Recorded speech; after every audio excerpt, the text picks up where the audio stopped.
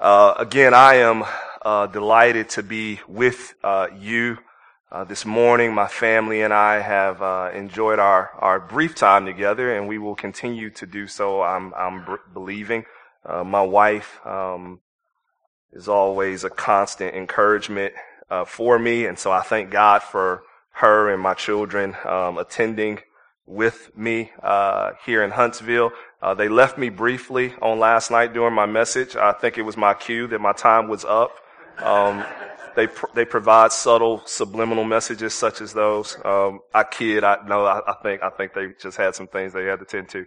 But I'm grateful for them, and I'm grateful for you all. I'm grateful for Pastor Grissom, who has lent this opportunity to me, which I do not take lightly, because it is indeed a very heavy topic, and which we'll dive into for the next couple of hours here between now and this. We'll dive into it a few minutes now, and then we'll dive into it later as well. Amen. I need your courage this morning. I need your courage, because we are living in a deeply divided time, and we are living in an increasingly deadly divided time. And so I need your courage. This week alone in Louisville, Kentucky, we had a man walk into a Kroger's, put a gun to the back of the head of a 69-year-old man by the name of Maurice Stollard, who was in the store with his grandson, and shoot him. And then kept shooting him as he laid on the floor multiple times. Same man reholstered his gun, walked out into the parking lot of this Kroger's in Louisville, Kentucky, and shot a 67-year-old woman by the name of Vicki Lee Jones. Both of those victims were black. The shooter casually walked about the parking lot, and he was encountered by a man by the name of Ed Harrell, a witness who was initially waiting on his wife in the Kroger's to come out and begin to see the chaos, and so he began ducking, grabbing a hold to his revolver. He saw the gunman walk nonchalantly by him in the parking lot with the gun to his side. Ed said he called out, not knowing really what was going on, nor not realizing that it was in fact the gunman. And so he called out to ask what was going on inside, and the gunman replied, "Don't shoot me, I won't shoot you. Whites don't shoot whites." This man who wreaked havoc on this Kentucky Kroger's had minutes before entered a predominantly black church in Jeffersontown, Kentucky, local First Baptist church in Jeffersontown, Kentucky, which happened to be closed at the time that he attempted to enter and introduce God knows what other chaos. Yesterday in Pittsburgh, Pennsylvania, a man with a questionable history walked into a Jewish synagogue during a baby naming ceremony, opened fire on an unsuspecting crowd of Jewish congregants, killing 11, wounding others. Police arrested the man on yesterday. One officer quoted him as saying, "All these Jews need to die." This is in the same week that we saw a man detained for allegedly sending 13 pipe bombs to politicians and popular activists. Our country is deeply divided. Our country is deadly divided. But what may even cause me more grief is that our church is deeply divided. The unfortunate reality is that our church is not only deeply divided, but is deeply divided along the same lines as our country, which is odd. We have bought into the narrative as a church that the other is the face of evil, the same narrative that our country has adopted. The Republicans must be stopped. The Democrats must be stopped. The foreigners must be stopped. White people must be stopped. Black people, Asian people, Hispanic people.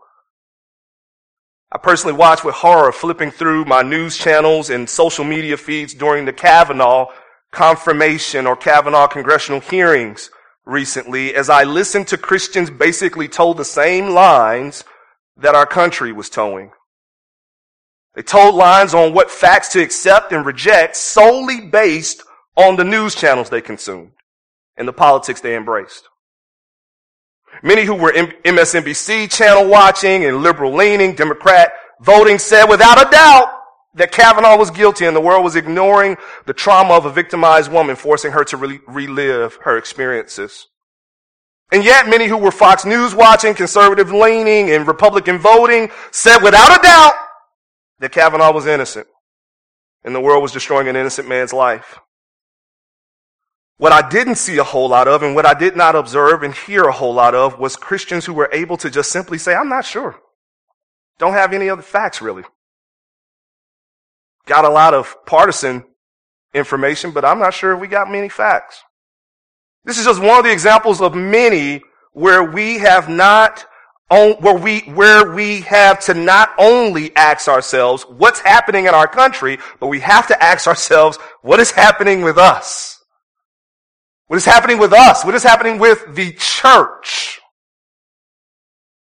The text before us today is a text that can help us make sense of how such divisions start and then how to address these divisions. This is a text that is heavy on works-based salvation and how that works-based salvation can divide the church. But what we must understand about works-based salvation is that it often manifests itself in other ways beyond circumcision and dietary laws.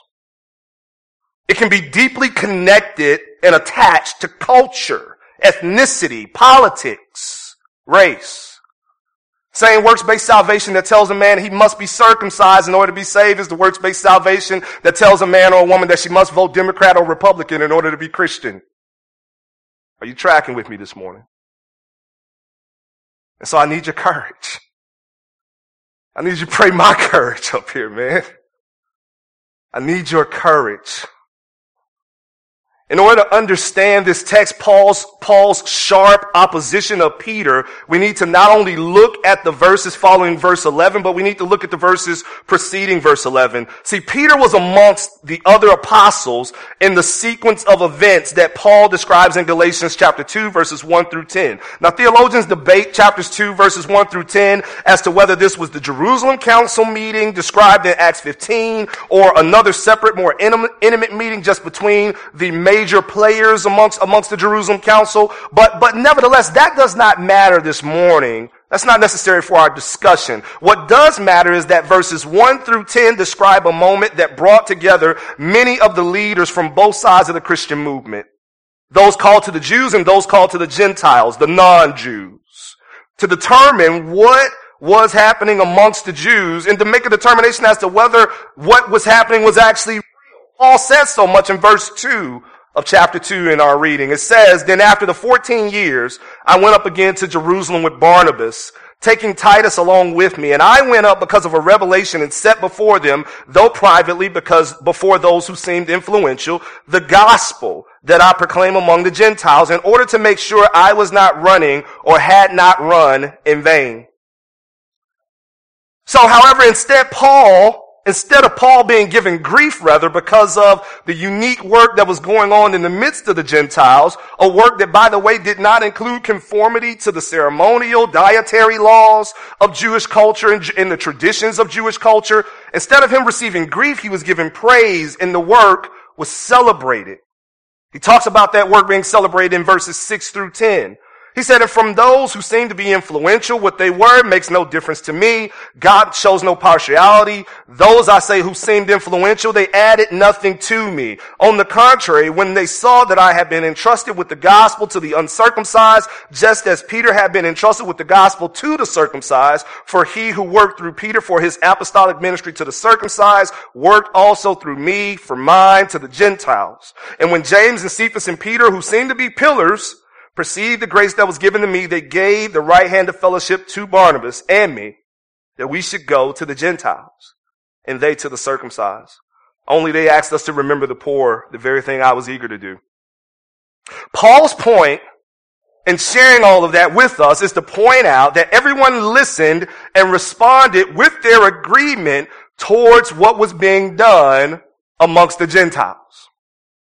They realized that God was doing something unique, different, and bringing salvation outside of the Judaic camp.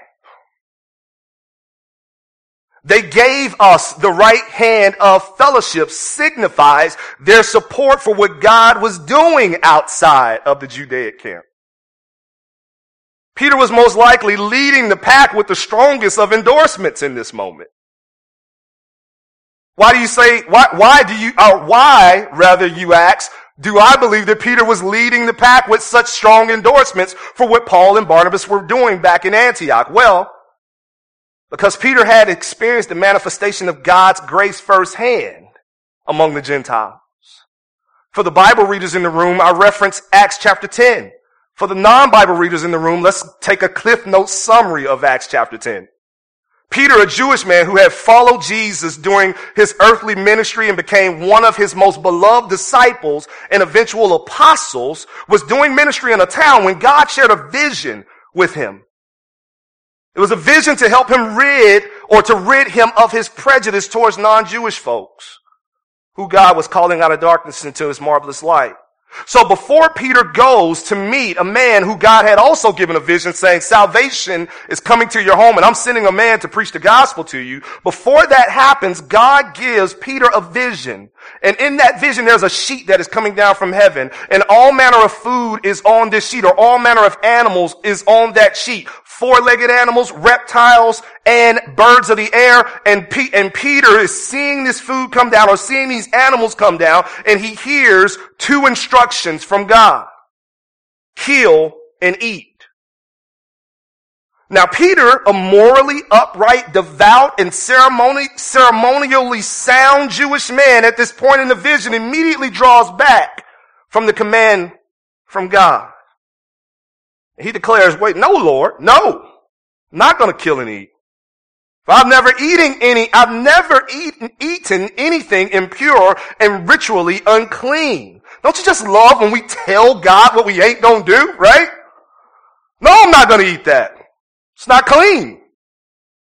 And so instead of God immediately setting Peter on fire and bringing an abrupt end to this vision, something like we would do, right? Which is probably what I would do, but he doesn't do that. Instead, he works with Peter over 3 times, kill and eat.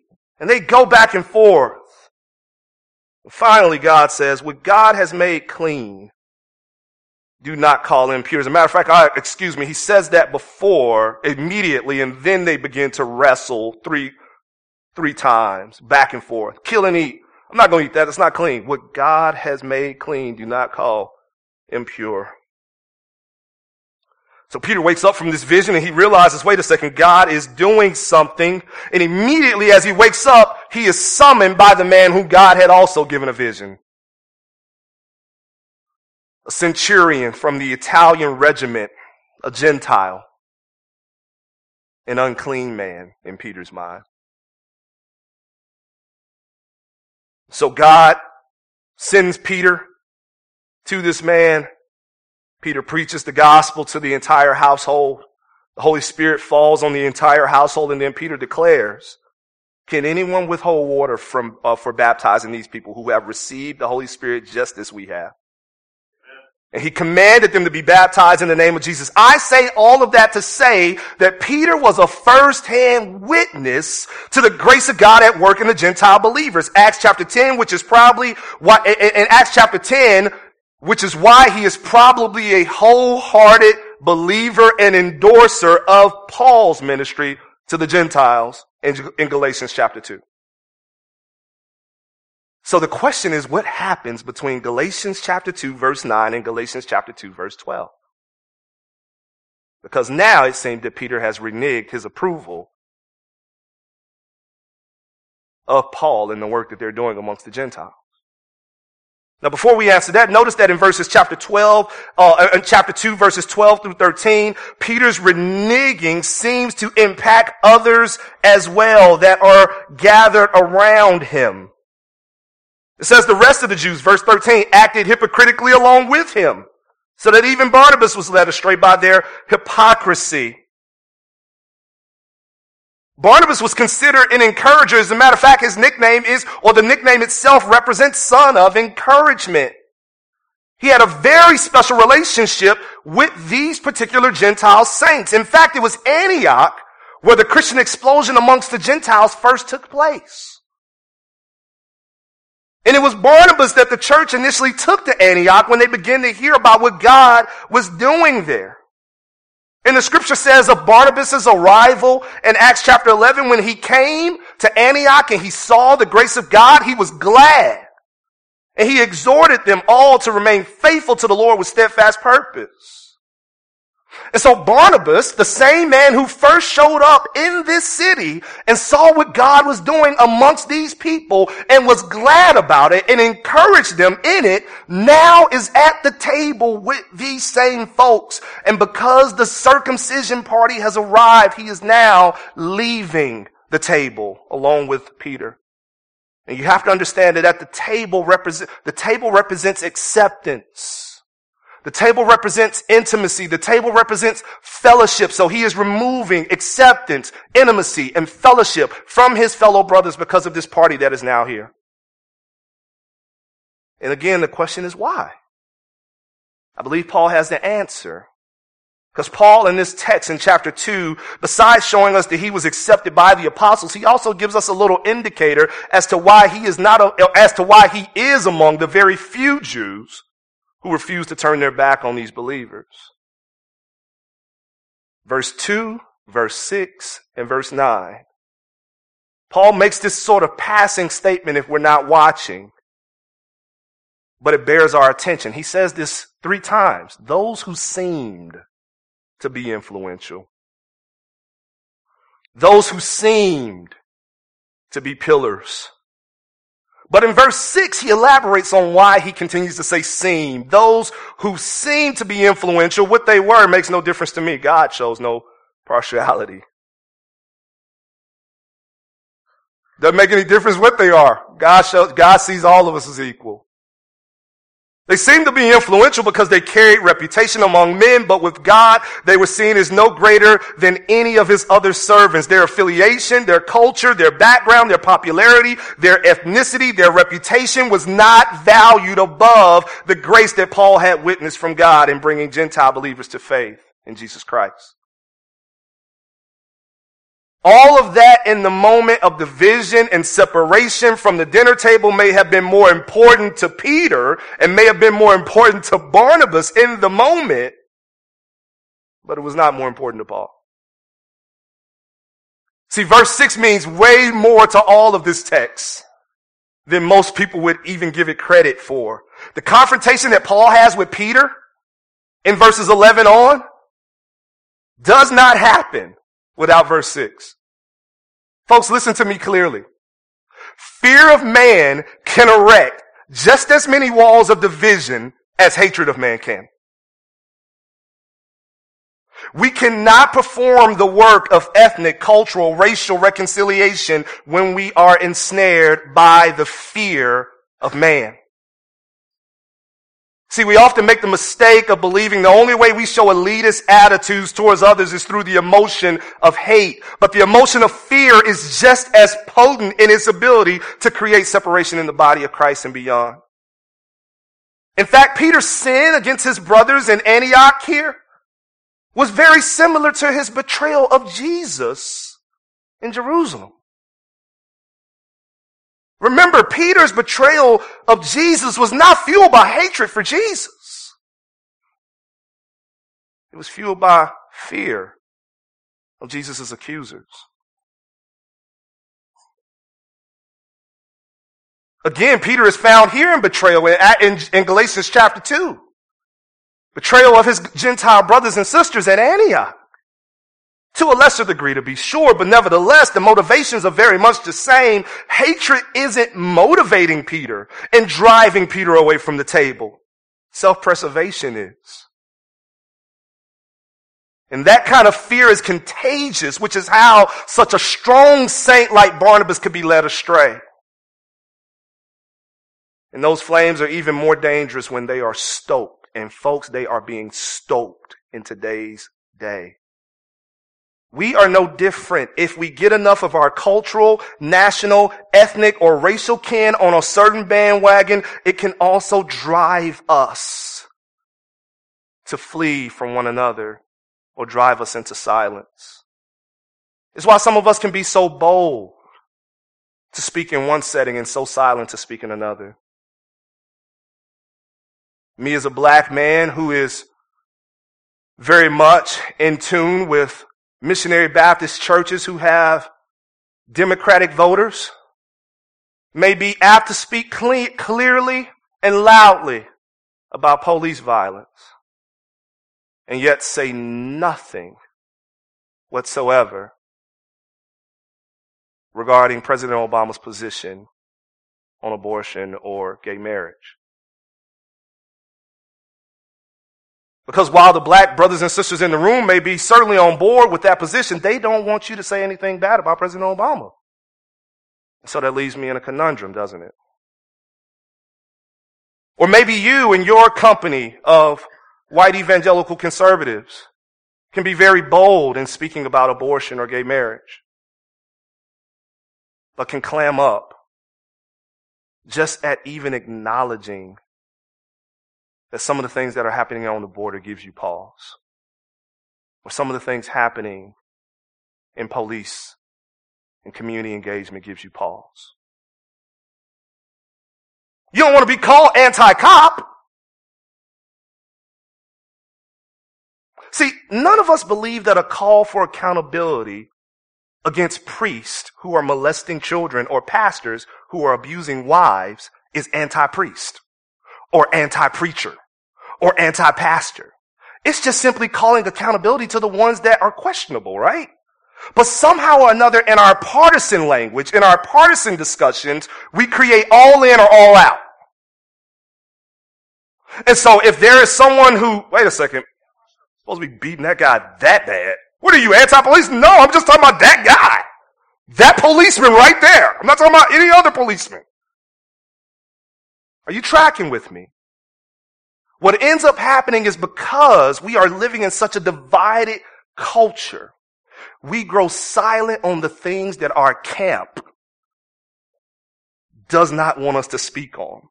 And we speak loudly on the things that our camp allows us to speak on, and then we call it courage. Are you tracking with me? Paul's appeal in Galatians 2 carries the type of moral courage that's needed. He was neither fearful of what his naysayers or opponents thought of him, but listen to me, he was not fearful of what his peers thought of him. Dr. King in 1963, Dr. Martin Luther King Jr. in 1963 of April 16th spoke about this. He said, first I must confess, he wrote this letter from a jail. He said, first I must confess that over the past few years, I have been gravely disappointed with the white moderate. I have almost reached the regrettable conclusion that the Negro's great stumbling block in his stride toward freedom is not the white citizens counselor or the Ku Klux Klaner, but the white moderate who is more devoted to order than to justice, who prefers a negative peace, which is the absence of tension, to a positive peace, which is the presence of justice, who constantly says, I agree with you in the goal you seek, but I cannot agree with you in the methods of your direct action. Shallow understanding, he continues, from people of goodwill is more frustrating than absolute misunderstanding from people of ill will. Lukewarm acceptance is much more bewildering than outright rejection. King's letter was written from the hands of a man who had been told to keep silent by his peers. Clergymen in the city said, this is just too much trouble you're stirring up by continuing to bring up these issues. It wasn't his enemies, it was his peers who was telling him to be silent. And his peers wasn't telling him to be silent out of wisdom. His peers was telling him to be silent out of self-preservation. You're stirring our pots too much. Be quiet. See, the Jim Crow South was not perpetuated simply by white folks who hated black folks. Instead, it was perpetuated also by white Christians who were too scared of their white counterparts to stand in solidarity with their black family of God. Nazi Germany was not perpetuated simply by Nazis who hated Jewish people. It was perpetuated also, in addition, and you can read the history books for the facts, by Christian or German Christians who simply were too scared to speak up for those that were being incinerated in concentration camps. See, a lot of those people in both settings had no problem with black men or women or Jewish men or women. A lot of those people saw them as equal in the eyes of God. A lot of those people, as a matter of fact, saw the treatment that they endured as wrong. They simply refuse to face the adversity that would be associated with them saying so. Brothers and sisters, I'm asking for your courage.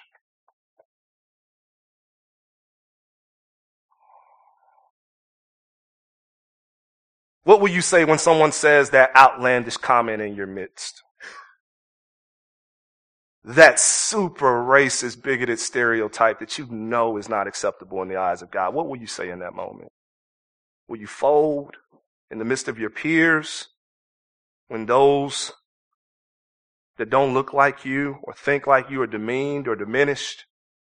Will you betray your family of God in the presence of your peers and act like their differences in worship are beneath your differences? See, in order for us to realize the unity that has been already secured in the gospel, the truths that we've been given through the gospel will have to become more precious to us than the reputations we're seeking to protect amongst our culture and our nationalism and our ethnicity and our race. The truth of the gospel must be more important than the opinions of our peers. He says in verse 14 of chapter 2, when I saw that their conduct was not in step with the truth of the gospel, I said to Cephas, who was Peter, before them all, if you, though a Jew, live like a Gentile and not like a Jew, how can you force the Gentiles to live like Jews? We ourselves are Jews by birth and not Gentile sinners. Do you hear Paul's language? Before them all, right? Boldness and courage stepping up to the plate to announce the truth concerning the gospel. Why before them all? Sure, there was important people amongst that circumcision party. But what did Paul say in verse 6? Doesn't make any difference to me. God shows no partiality. These people are just people. I fear him. And so I speak. He combats the fear on display with an honest assessment of the condition of all people in light of the gospel. He brings to light Peter's missteps by giving an honest look to the people whom Peter holds in such high regard. His Jewish brothers and sisters. Now it's easy for Paul to do because these are his people as well. Like we said last night, if ethnocentrism has any place to exist, it does not exist amongst black folk, white folk, Asian folk, Hispanic folk. It exists among the people of Israel. Because Israel can lay claim to being the blood people of Abraham, Isaac, and Jacob. They can lay claim to being the first recipients of the law of God. They can lay claim to having all of the oracles, all of the instructions, and all of the practices of his ways. They can lay claim to being part of the lineage of the king, David, the great king, and all the prophets, Isaiah, Jeremiah, Ezekiel, most notably Jesus. Come on, man. Who can say that they came from Jesus' line? If there's anyone that can lay claim to a superior culture, it's them. That's why Paul says in verse 15, we ourselves are Jews by birth, not Gentile sinners. This statement is clear. We're not from a pagan culture. We aren't from a heathen culture. We aren't from a godless culture. We are from a culture that knew of the true God and worshiped the true God.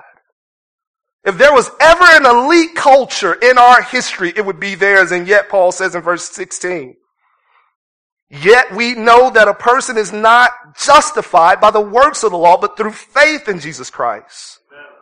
So we also have believed in Christ Jesus in order to be justified by faith in Christ and not by the works, because by the works of the law no one will be justified. In essence, he is saying these people whose voices you fear so much that you would break fellowship with your brothers and sisters for are really no better nor any worse than your Gentile brothers and sisters.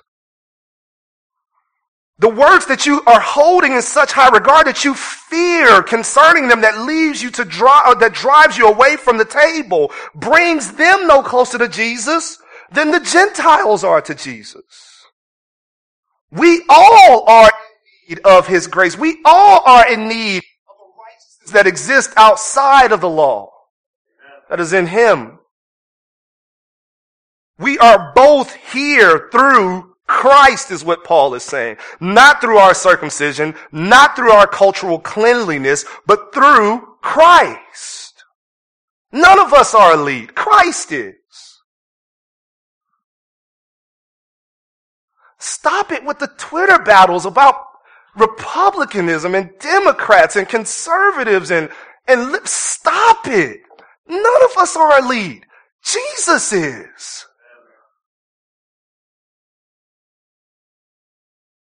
Paul is saying, have you discovered the proper diet of the Old Testament possibly?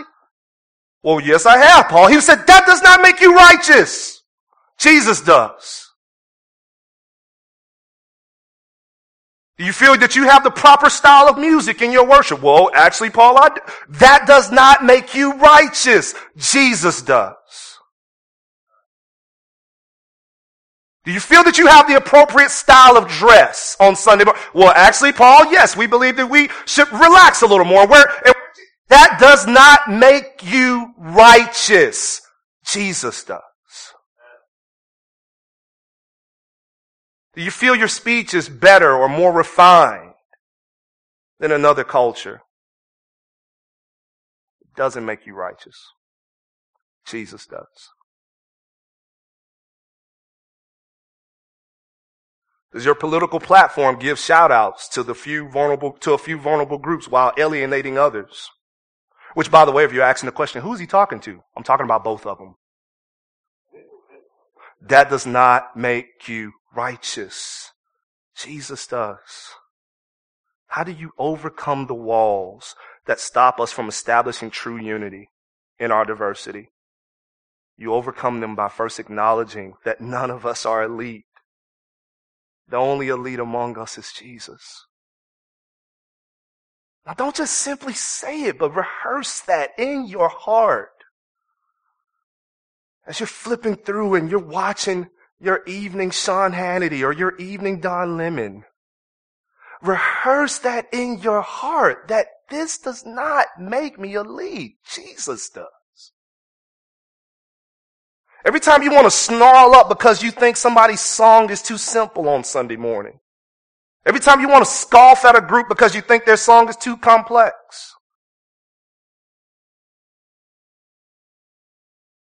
Every time you want to roll your eyes because somebody is playing the drums too loud or somebody's playing the piano too soft.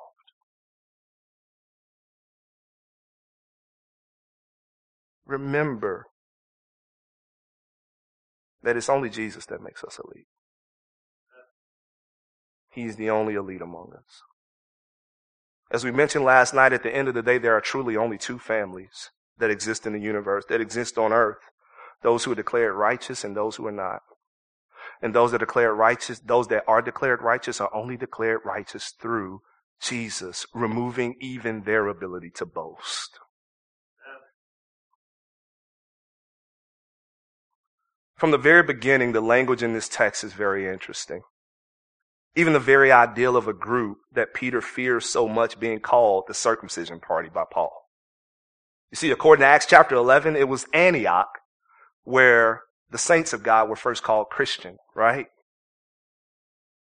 And Christian takes the suffix T-I-A-N, adds it to the root word. The T-I-A-N, what does it mean? The party of. The party of Christ. So Peter broke fellowship with those who were representing first the party of Christ because of fear of what those who were representing the party of circumcision would think of him. Peter is stepping away from the gospel light that he himself knew to be true. He witnessed this. He had visions about it. He saw it. He touched it. And yet, out of fear, he's stepping away from it. He's stepping away from a people who, like him, have been reconciled and brought near to God, not based on their merit, but based on the finished work of Jesus Christ.